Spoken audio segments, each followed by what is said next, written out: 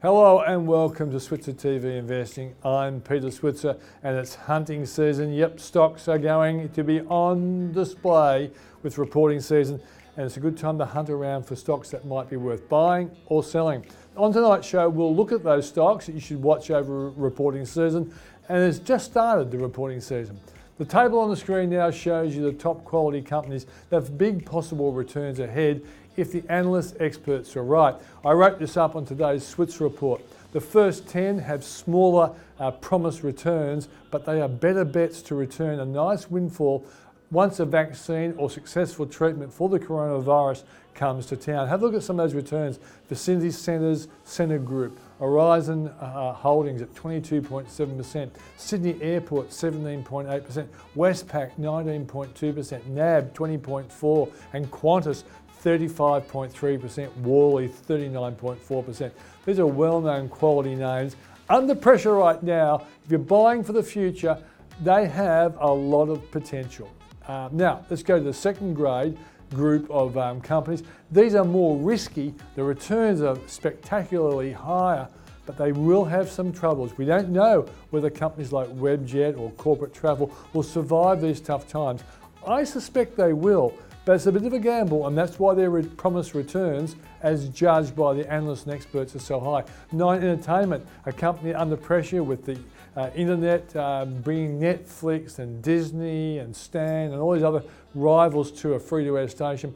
41.4%. If they get their act together and they do well over the next couple of years, there could be a potential return there. And Star Entertainment Group, that's a gambling or a casino outfit, clearly missing the Chinese tourists, but will Chinese tourists be back in a year or so? If they are, that 34.8% might be something you can pick up if you're prepared to take the risk, and it is a risk.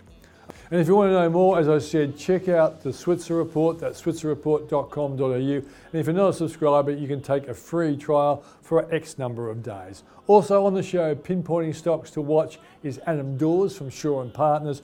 And we have a very special interview with the CEO of Fortescue, Elizabeth Gaines. Ever since she joined the company, the share price has been heading in the right direction, and so has the bottom line. And Julia Lee from Berman Invest, while our own Paul Rickard tells us whether it's too late to make money out of Afterpay. That's the show ahead, so let's catch up with Julia Lee.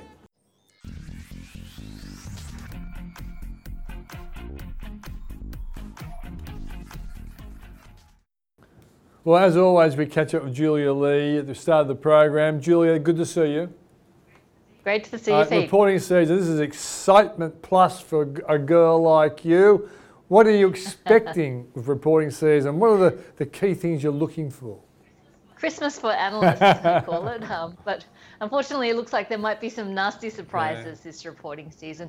First off, we are expecting to see a pretty bad earnings season. If you have a look at consensus for the Australian share market, expecting to see negative earnings growth of 15.5%.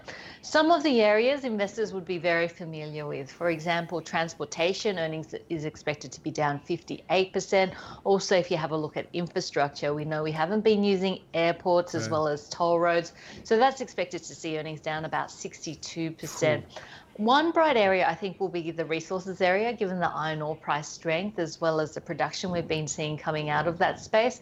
But on the flip side, banks will see earnings decline by around about 30%. So it is going to be a drama-filled reporting season. This week, of course, we hear from the likes of ResMed, Nick Scali, as well as Mirvac.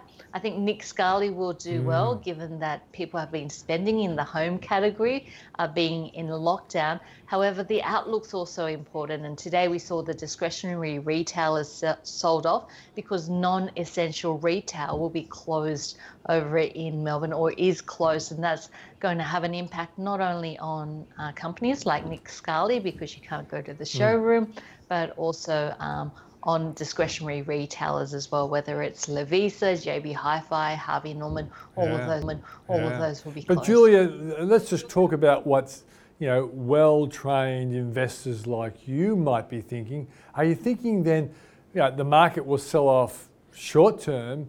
Why would you be a potential buyer at some point of these on the basis that, well, after 8 weeks, hopefully Melbourne will go back to at least stage 3. and maybe by Christmas it could be stage 2. What is your thinking, just for my viewers who aren't experts like you? Sure. I think the key here is I look at it on a short term, a medium term, and a long term basis. And there are plenty of opportunities on a medium and long term basis. And I almost think of myself in 2 years' time looking back at this market and thinking about what I wish I had bought. So there's, I guess, it changes my view from a risk perspective, not to be bogged down on the short-term implications, but looking more medium to long-term, because COVID-19 won't be the dominating factor of markets over the next 5 to 10 years, although it is now. And every day we inch closer to a vaccine or treatments that are going to help in this area. So I think it is a fight against time. At the moment, when you're deep in the trenches, it feels like lockdown will be the reality forever. And I really do feel for our Melbourne friends. But the reality is that in 6 weeks' time, the situation should be a lot better. So look, at the moment, the banks are selling down very heavily. I think it is a negative environment for the banks, given that a 6-week hard lockdown is going to make it more difficult for investment, businesses, especially small and medium enterprises, as well as the job situation. So the banks, as a derivative of the Australian economy, things aren't looking too crash hot there. Of course, the migration to online is once again going to speed up, and today we saw Kogan up by about 8%, Temple and Webster doing well in a sea of red, which was the consumer discretionary retailers. So look, there's short-term positioning in this market, medium term and long term. And I guess going into reporting season, it is all relative. If the market expects a profit result of 100 million and you deliver 200 million, it's going to be really happy. But if you deliver $20 million, even though it's double the profit from last year and was expecting 100 million, of course the shares are going to fall. So it's important not just to look at the profit results, but also market expectations and what's priced in, and also the outlook, because the market is more worried about the future than it is about the past. Okay, do you want to share with us the companies that you think are going to do well and it might be worthwhile getting in before they report? Well, obviously all the stocks in my portfolio. Yeah, of course.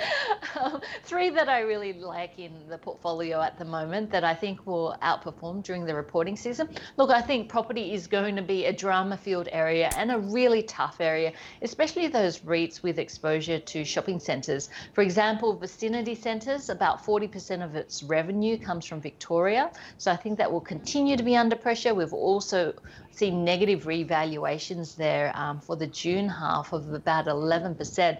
But I think those negative revaluations are going to continually be a theme. And then, of course, the office sector has been impacted as well. But stocks that I do like in that space, Goodman Group, still benefiting from that migration to online, and Charter Hall Wales, which we do own. So 14.5 lease. And this is one of the few REITs that we've seen in the property sector seeing consensus upgrades. Most of the companies in this space are seeing downgrades at the moment. So we own Charter Hall Wales, but I think it'll continually be a good one in that property space. Look, at the moment, you're seeing a lot of buying go into Coles as well as Woolworths. But in this type of environment, I think, it's one of the smaller companies that could outperform, and that's Metcash. So we own a little bit in Metcash, and of course, as lockdowns take effect, people will be shopping local. So Metcash should be a winner there as well. And look, super retail, we think that the after parts market is very strong. We saw that in terms of some of the results that have already come through. And look, I guess the look through is positive on the stock that we don't own, which is ARB. But super retail, we already got a taste of what's to come. They sort of pre-announced their results last week, and we saw a surge of about 10% in its shares, and we hold that in the portfolio as well. Now, Julia, today I wrote something in the Switzer Report where I looked at some stocks that the analysts think have really big upside. And of course, these were probably calculated before Victoria went into stage 4 lockdown. But I want to look at the more risky group, because in one group, like for example, the banks have ANZ has 25% upside. I'm looking from the point of view of a longer term investor, like you were implying a moment ago. Well, in 2 years' time, you say, well, why was no buyer? But I want to focus on the ones that have really big potential gains, but could be at risk. Like for example, Webjet, 43.8%, the analysts say. Flight Centre, 24%. Corporate travel, wait for it, 67%. What do you think of those three companies? Are any of those companies the ones that you might say in 2 years' time, gee, I wish I'd bought them? Certainly not on a short-term view. And look, I think you can be picky around your timing because they are pretty volatile. I mean, looking at these type of stocks, they fell around about 6% in one session. So if you get the timing of it wrong, that could be 6% worth of capital that you lost if you bought in on Friday. So there's no rush to get into these. But once you do see an inflection point, in 2 years' time, there's a concept called mean reversion. If you see activity levels return to pre-COVID-19, they're an absolute bargain. So look, choose your timing carefully. At the moment, the market's in the process of pricing in those stage 4 lockdowns, and that travel will be on hold for another 6 weeks, especially corporate travel in terms of business travel from Sydney to Melbourne, which is a very profitable route. So look, there's no rush to get in, but certainly there's an opportunity there if you are looking at a 2 to 5 year time frame. Okay. I guess the last question I want to throw at you is this. If you look at the market as we see it now, are you expecting the overall index to pull back by a significant amount because of Victoria's lockdown? Oh, look, I think a pullback is pretty normal, but I think a pullback because of the lockdown will be an opportunity to get into the market. When I see pullbacks, the question I ask is the situation permanent or is it temporary? Yeah. And the 6-week lockdown is obviously temporary, which to me represents an opportunity. There will be longer term impacts in terms of employment, in terms of solvency coming through, but these conditions won't last forever. So for longer term investors, for me, it represents an opportunity. The second thing I'm watching here is stimulus coming through from both the state as well as the federal governments, and that could be a positive thing as well. Generally, when you start to see large sums of money helping to support, that tends to signal a bit of a turnaround in terms of the market. So yes, the worst economic situation that we've seen in decades.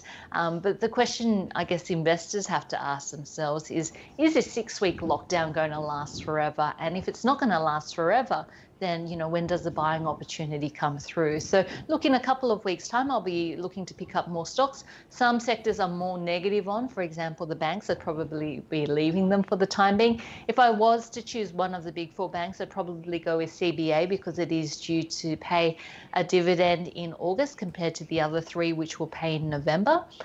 But preferring something outside of the big 4, more like a Macquarie, where I'm still pretty neutral on. I think of Macquarie as being the best house on the worst street in a falling market. So a great business, but unfortunately not the right set of circumstances. Julia Lee from Burman Invest, thanks for joining us. Thanks, Pete. This episode was brought to you by WCM Investment Management, a California-based global equities manager with an outstanding long-term track record. This chart shows the significant outperformance of WCM's quality global growth strategy over the past 1 year, 3 years, 5 years, 10 years, and since its inception. Investors can access the strategy via the ASX with their choice of an exchange-traded managed fund, WCMQ, or a listed investment company, WQG. Well, we're looking at the kinds of companies that might do well in reporting season. Some might not, but certainly keeping an eye on some companies I think is a really good idea. And to do that, we're going to share some of his thoughts. Adam Dawes from Shaw and Partners. Thanks for joining us, Adam. Thank you, Peter. How are you going today? Very good, mate. The market has had a bit of a struggle. What's going on today? Yeah, there's a little bit of a struggle. The bank's probably leading us lower at the moment, and then probably a little bit of reality setting in after Melbourne's now going into stage 4. People are sort of somewhat second guessing what is going to happen with this economy. So a little bit of the exuberance now starting to come out of this market. It kind of makes sense. Melbourne is a quarter of the economy, and we don't know how bad it's going to be for the economy. It can't be positive, and it kind of makes sense that companies that operate here are going to be affected. Yeah, agree, and especially the banks. Yeah. they're looking at some horrible home loans, especially in Melbourne and the rest of Australia. Yeah, exactly right. And we all love our banks, and they're under pressure, helping to rescue the economy. Let's run through some companies that you mentioned, mate, in a note you sent to me. Fortescue and Rio. I'm actually interviewing Elizabeth Gaines on the program. Hasn't she done a great job? Unbelievable. Did you see the debt profile for Fortescue? I think it's $300 million or that is owed. Like, I mean, that is no debt. I mean, you and I were talking on the TV a couple of years ago, and these guys were looking down the barrel of a ridiculous amount of debt. Yeah. They have done such a fantastic job of paying that debt down and then giving dividends back to shareholders. Yeah, I can remember a number like 9 billion, but I might be wrong. Yeah. But it was huge, and it's part of the reason why I have a lot of apprehension about the company. It's ridiculous. But Absolutely she ridiculous. certainly has turned it around. Rio, what's your view on Rio? Oh, look, I think it's a fantastic result that Rio put through. It is all about iron ore, let's be honest. Some of the aluminium stuff, the diamonds, things like that really does pale in significance. The the iron ore side of it has been absolutely fantastic. I think they'll be a little bit light on the dividend.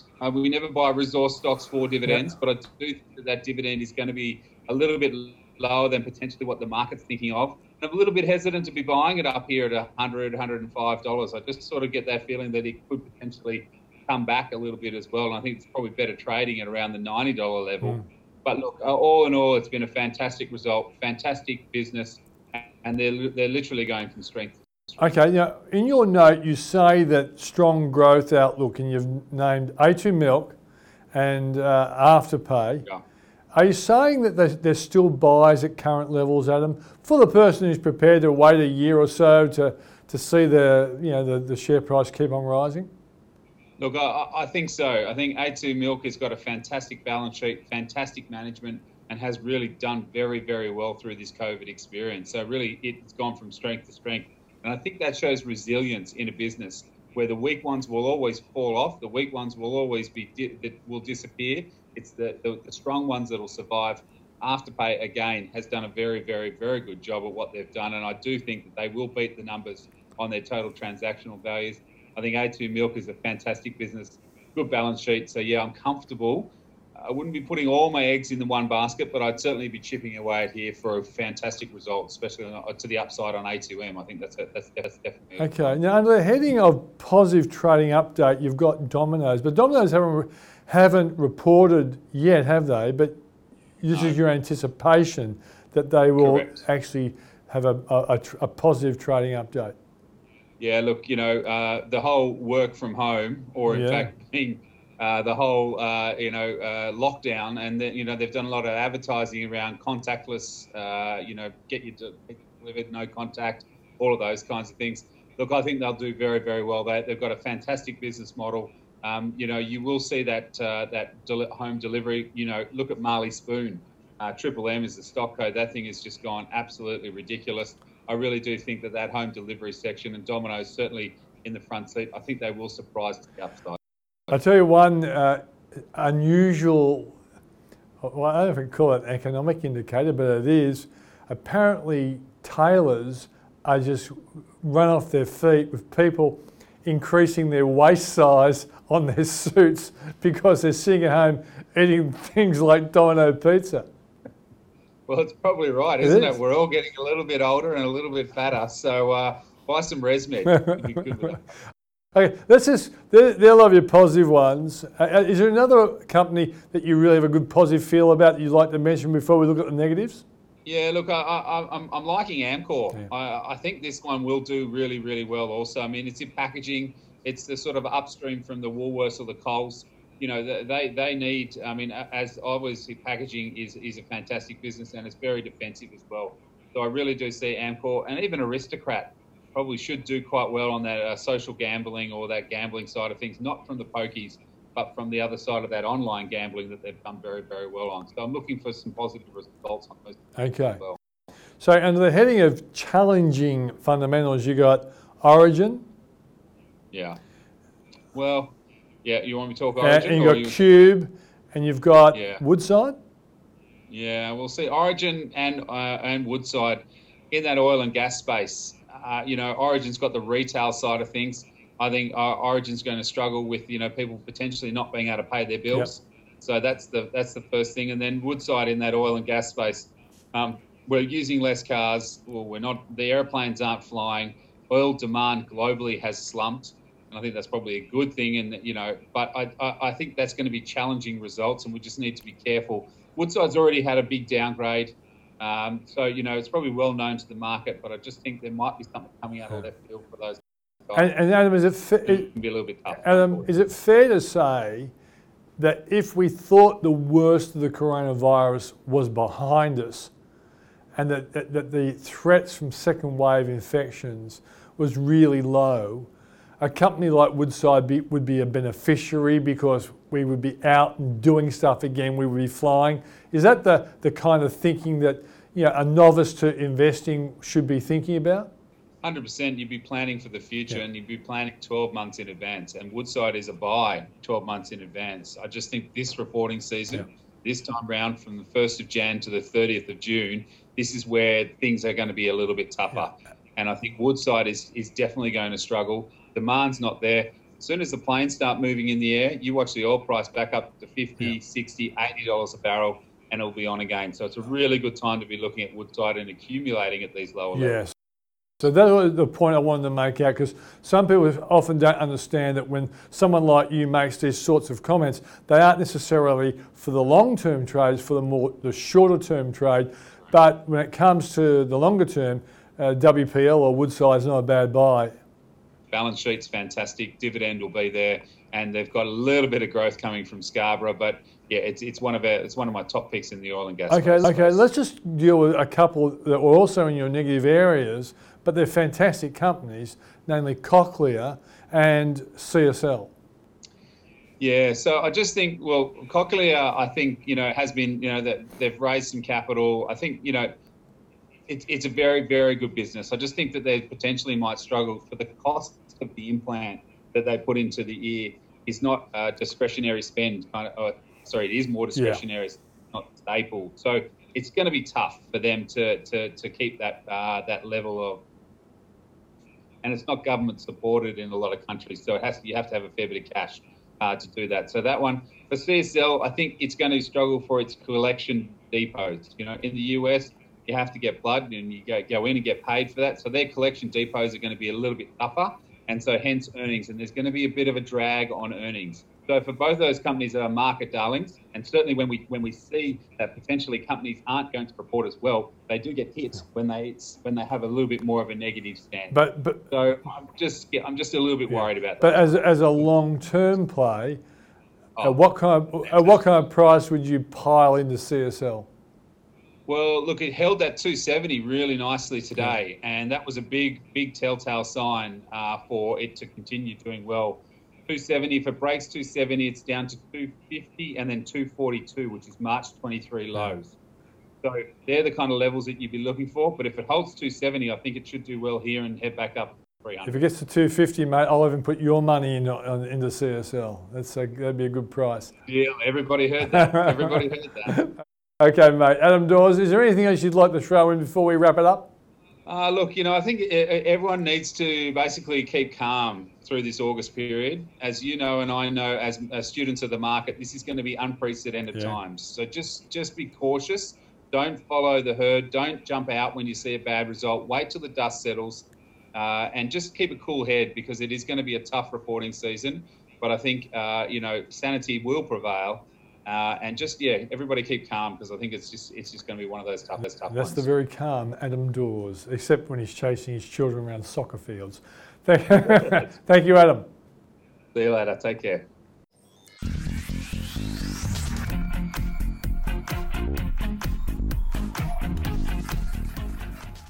Welcome to the program, Elizabeth. Great to be with you, Peter. And I'm reading from your press release. Outstanding operating performance in Q4, contributing to record shipments to FY20, lower C1 costs and increased revenue realisation. You really are crowing about a great result. Well, it's a result of the whole team, so I'm so proud of the team, Peter. And it's in the midst of what has been a pretty disrupted calendar year at least, we saw in that June quarter that our team really responded. We had to put in place a range of measures to deal with COVID-19, including extending our rosters from 2 weeks on, 1 week off, to 4 weeks on, 2 weeks off. And that was a huge ask of our team members. So the fact that they were able to deliver a record June quarter, which built on the success of the first 9 months, meant that we delivered a record year of shipments of 178.2 million tonnes. And the highest we'd shipped in the past in a financial year was 170.4. So a significant uplift in shipments. Okay, so, Elizabeth, I always try to represent the kind of shareholder who invests in a company like Fortescue, and I know my Switzer report has never been negative on you guys, since you've been around anyway. But here is, I think, in reading this press release, there's so many good things in here that have happened. But what is your most important KPI, and how is that done in this reporting season? Most important KPI for me, I don't even think of it as a performance indicator, but is safety, Peter. Yeah. The safety of our workforce is our highest priority. And the fact that we've seen our lowest ever total recordable injury frequency rate down to 2.4, which was a 14% improvement on FY19, I think, again, during a period where we had that disruption, just goes to show that the team are sort of really focused on safety as our priority. So it's not about shipments at any cost. The safety of our workforce is number one, front and centre. So for me, that we've got a goal of zero harm. So it's actually not about numbers. Yeah. 2.4 is a measure, but our goal is zero harm. But of all of the records that we achieved in FY20, certainly safety stands out for me. Okay, well, I'm going to have to ask you a follow-up question. What's the second most important KPI that you think that the market really takes? You know whether the market's going to be good to you or bad to you. Which one is the second most important KPI? Well, it's probably two. It's hard to choose between shipments and our costs because clearly, volume is one part of the equation, but because we are the lowest cost producer, we're generating very strong margins, and those cash margins are quite phenomenal. And so we saw $4.9 billion cash balance at the end of June. And during the quarter, we paid our interim dividend to our shareholders of 76 cents Australian cents, which was about $1.4 billion US. So returns to shareholders are actually a function of how much do we ship, at what cost, and really that's what drives those very strong margins. Yeah, and what is the outlook for those then? Because when you do really well, can you keep on doing it? Well, we've guided to shipments in the range of 175 to 180 million tonnes for FY21. So the top end of that range would be a bit ahead of FY20. And our C1 costs, we've guided a range of $13 to $13.50. And that does include some ongoing costs associated with dealing with COVID-19 around cleaning and hygiene and some of our testing. So yes, we are still very focused on doing more. We've really saw some records across not only shipments but also processing, rail, all of our integrated infrastructure, and we do own all of our assets through from mining, processing, getting it railed, and also onto a ship. So the fact that we own that fully integrated supply chain means that we're actually able to get those efficiencies. So we're very focused on optimising our existing assets and delivering on our guidance for FY21. Your Rio rival was very bullish on China. Do you agree? Well, we've certainly seen a very strong recovery in China, and crude steel production in the first half of this calendar year is at nearly 500 million tonnes, so 499 million tonnes. And that's a 1.4% increase on the first half of calendar year 19, during a period where China had its own lockdown and a very tight lockdown. So even during that first 6 months when there were COVID lockdowns, we saw strength in crude steel production. And our exposure to China is largely through iron ore and therefore steel production. So we're continuing to see that underlying strength. We see continued investment in infrastructure, the underlying strength of that Chinese economy. And, for Australia, the month of June was a record for iron ore exports with with 9.92 billion Australian dollars of exports to largely to China. So it's really important to the Australian economy as well. Yeah. Look, I know you've been in business for a long time, and a lot of people don't know that for your punishment, you actually are an accountant, aren't you? A chartered accountant, if I remember rightly. I am. I am. You've thrown off that tag very effectively, but not that there's anything wrong with that. But but when you studied to become an accountant, I don't think you ever would have thought that you had to. I know at university when I was lecturing, I never ever lectured on pandemics, but with a pandemic like this means that one of your rivals, Vale, clearly has issues because of the pandemic, and it's had an implication on prices. So when you try to work out the future of your company, do you have to try and factor in, the course of the pandemic in Brazil and its implication on Vale and therefore prices? Well, I think all those factors are taken into account, and there is Vale themselves in their guidance have indicated that they've already allowed for some additional COVID impacts. And I think one of the things that's probably less well understood is the difference between the operations in Brazil, where largely the workforce drive in, drive out. Drive in every day, work their shift, drive home to their community. Australia, for iron ore producers, is quite different. We're a fly in, fly out, and generally it's 2 weeks on, 1 week off. We extended that during the June quarter. So they're quite different operations in some respect. But getting back to that sort of supply and demand, the broader impact actually was in January 2019, when sadly Vale suffered that terrible tailings dam failure. And that really had a 90 million tonne impact on their supply.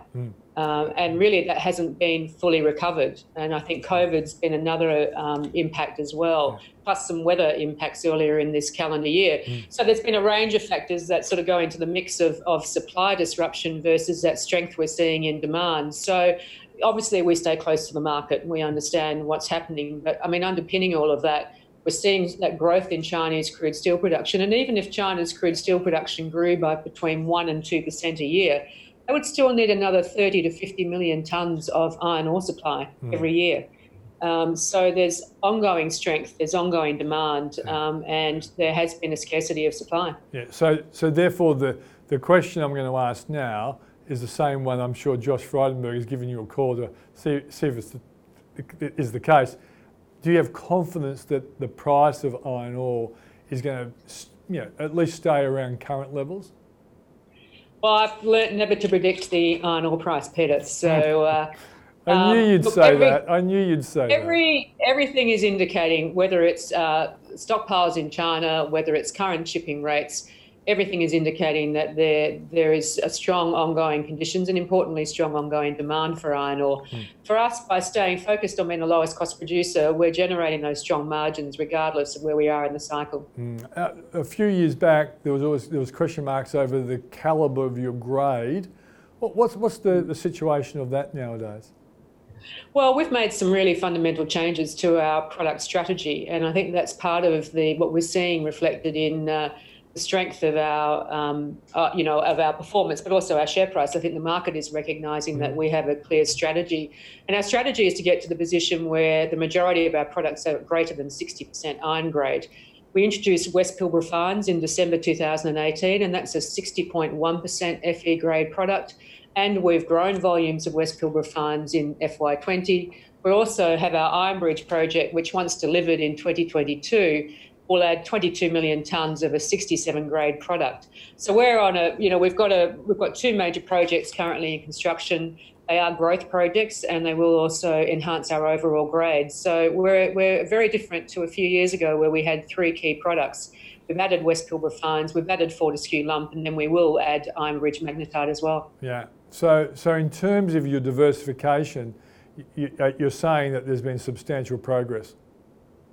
There certainly has been substantial progress in our iron ore business. Not sure it's diversification in the true sense of the word, but certainly in terms of that overall grade strategy. And magnetite is a different product to existing hematite operations, so that will be in addition to our overall iron ore product suite. Right. My colleague here on the Switzer investing program, Charlie Aiken, has often used the old rule of thumb that you don't invest in a mining company for dividends, but in recent years, the mining companies, iron ore mines in particular, have been great for dividends. you have confidence in the dividend you're paying that's going to be around for a year or two at least?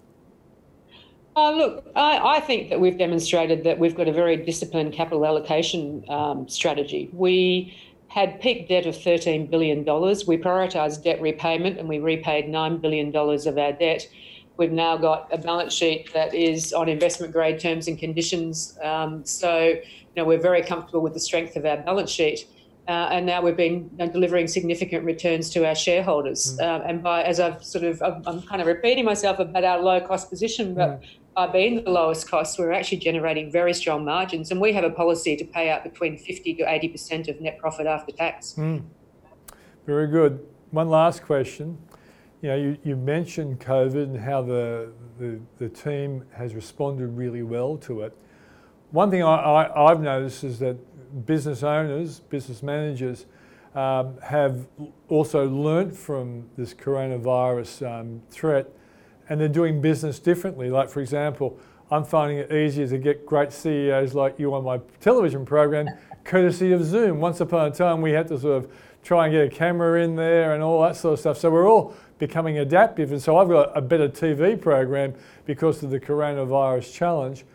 What has Fortescue learnt from this experience that you'll take forward to actually be a plus for the company? Well, I think there are some measures around. We've even seen lower rates of flu and other illnesses during this winter season. So clearly some of the measures we've put in place as a broader community, but across our sites through the hygiene and other cleaning practices are all adding to the health and safety of our workforce and to productivity. So some of those measures, having that flexibility where people can also work from home. We are actually back in the office, but we have flexibility as well. We can, we've got enough floor space to have appropriate physical distancing. So we're back in the office. So it's that flexibility. I think you're right. One of the other reasons you're probably able to get us on the show is we're not travelling as much. So we're able to do more business. We're focused on the business and being in the business and present in the business rather than necessarily some of the other kind of travel-related activities. And there's a balance to that because at some point, we want to visit our customers in China, for example. So, but I do think that some of that flexibility that we've all learnt, the ability to be part of the business, whether that's virtually or in person, and to actually really focus on the business, I think it's been a key learning as well. Elizabeth Gaines, thanks for joining us on the program. Great to be with you. Thanks, Peter. This episode was brought to you by WCM Investment Management, a California-based global equities manager with an outstanding long-term track record. This chart shows the significant outperformance of WCM's quality global growth strategy over the past 1 year, 3 years, 5 years, 10 years, and since its inception. Investors can access the strategy via the ASX with their choice of an exchange-traded managed fund, WCMQ, or a listed investment company, WQG.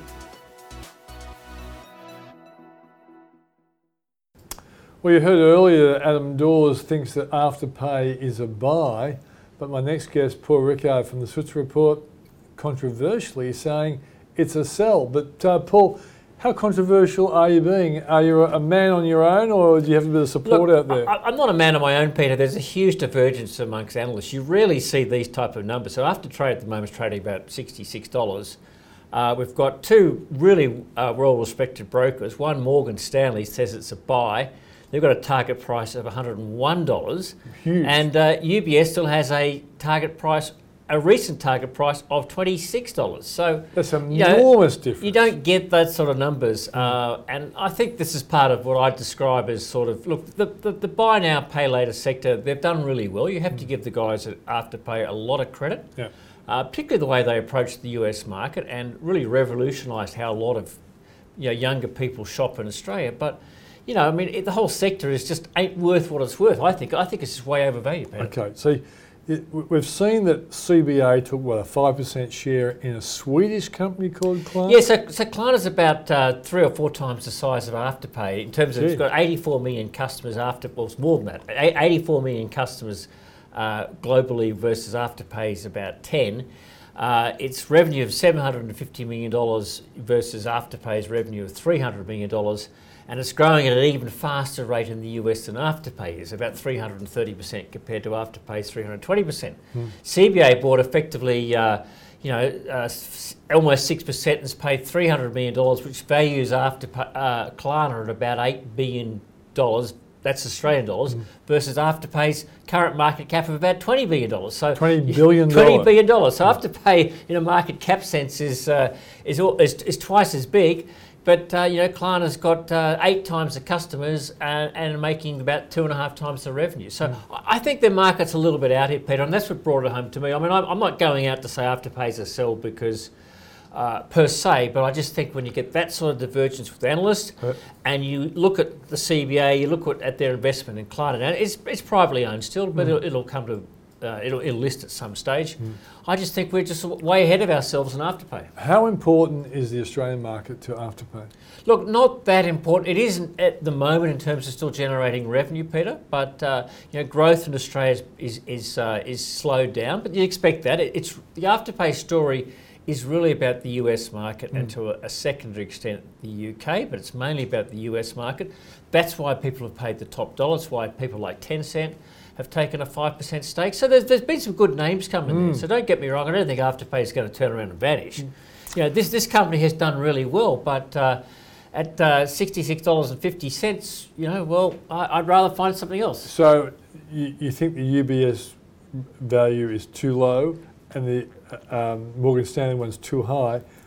Where would you buy Afterpay? I'd probably be looking more back in the mid 30s to 40s. I mean, I think it's got to come back into range a little bit. I mean, it is I would say it is a bit of a bubble. And look, a lot of the institutions just got in. Afterpay did a capital raising just at the start of July, raised $650 million at $66 a share. So the instos are still getting into it. So that's one of the reasons why it almost looks like it's got a bit of a floor here. But I think I think there'll be markets will reassess at some stage, and I think if I was a holder, this is where I'd be getting at. I'm not saying it's the top because speculative bubbles, it's really hard to say the top, but I wouldn't be buying Afterpay or Zip at these sort of prices. I'd be waiting. Okay. Now, while we've got Paul Rickard in a very controversial mood, I mentioned earlier in the show, Paul, about some of the companies to look at with reporting season, and I listed a whole lot of companies that are well-known companies with potentially, 15 to 19 to even 30% gains. But I said there's a second group which are much more vulnerable with really big gains like Webjet, for example, 43.8% analysts on FN Arena think, and corporate travel, 67%. Do you worry these companies might have trouble surviving? Yeah, I do, Peter. I mean, controversial, I said.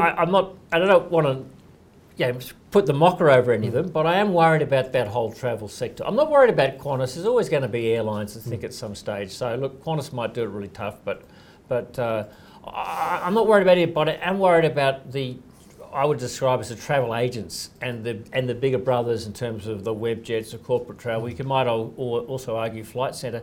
This whole thing could last some years. And if it lasts years, it's going to be really hard for these companies to survive. So, they basically rely upon international travel. They rely upon us wanting to go there and get their help, or corporates to make it easier for, a lot of their business does come from corporates, but none of us is flying. And if this thing stays locked down for 12, 18, 24 months, I don't know how long they can survive for. So I am worried about those. I think buying them for a dip, for a rebound, you've got to be a brave investor. Or be willing to wait a long time. Yeah. But the bravery aspect is you do think these companies could be vulnerable if they're not bringing revenue in for a long, long time. Well, I mean, you can only pay the bills for so much. There's only so much capital you can raise.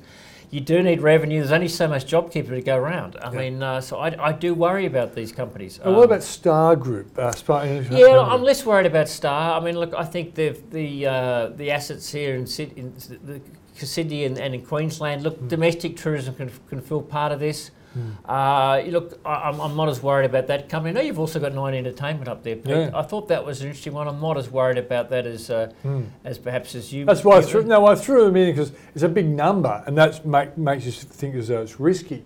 But I think Nine's diversifying quite effectively. But they do have a lot of challenges out there with the pay TV rivals. But I thought it was interesting, and I'm basically saying to everyone, watch it. let's just see what the CEOs say in the outlook statements, because that's going to be really important. I think there's a bit of an ego factor that goes into things like television, and when I mean an ego factor, there's always a buyer. There's somebody who'll want to have influence over the news or own the best quality papers, a bit like Jeff Bezos and the Washington Post. Yeah. There's a value of these assets. They may not be able to make any money out of them, but there's some type of value. So I'm much less worried about that as surviving than perhaps a company that's a service business and really relies upon you or I and corporate Australia, whatever it is, to using their services to find a better deal, a better way to do something. Yeah. So I think you've got to be a little bit careful because we're in unknown territory. And someone said maybe the first time we saw the virus was actually this is really the wave. That was just the warm up. Let's hope not. Wow. But I think we've got to be just a little bit careful, and you're going to want to be. Put these in your speculative part. These aren't core stocks in my eyes at the moment. No, exactly right. And if you want to read more, the Switzer Report, both Paul's story on Afterpay and my story on those companies, promising big returns, are in the Switzer Report. And you can check that out at switzerreport.com.au. And that's the show for tonight. Just before I go, I did mention earlier that there were X free days trials for the Switzer Report. My sidekick here, Andre Chan, has checked it up. It's 21 days free trial for the Switzer Report. So go to switzerreport.com.au. You can see the story from Paul on Afterpay and mine on those companies that look like they've got really big upside, but that might take some time before it actually happens. Thanks for joining us. See you next week.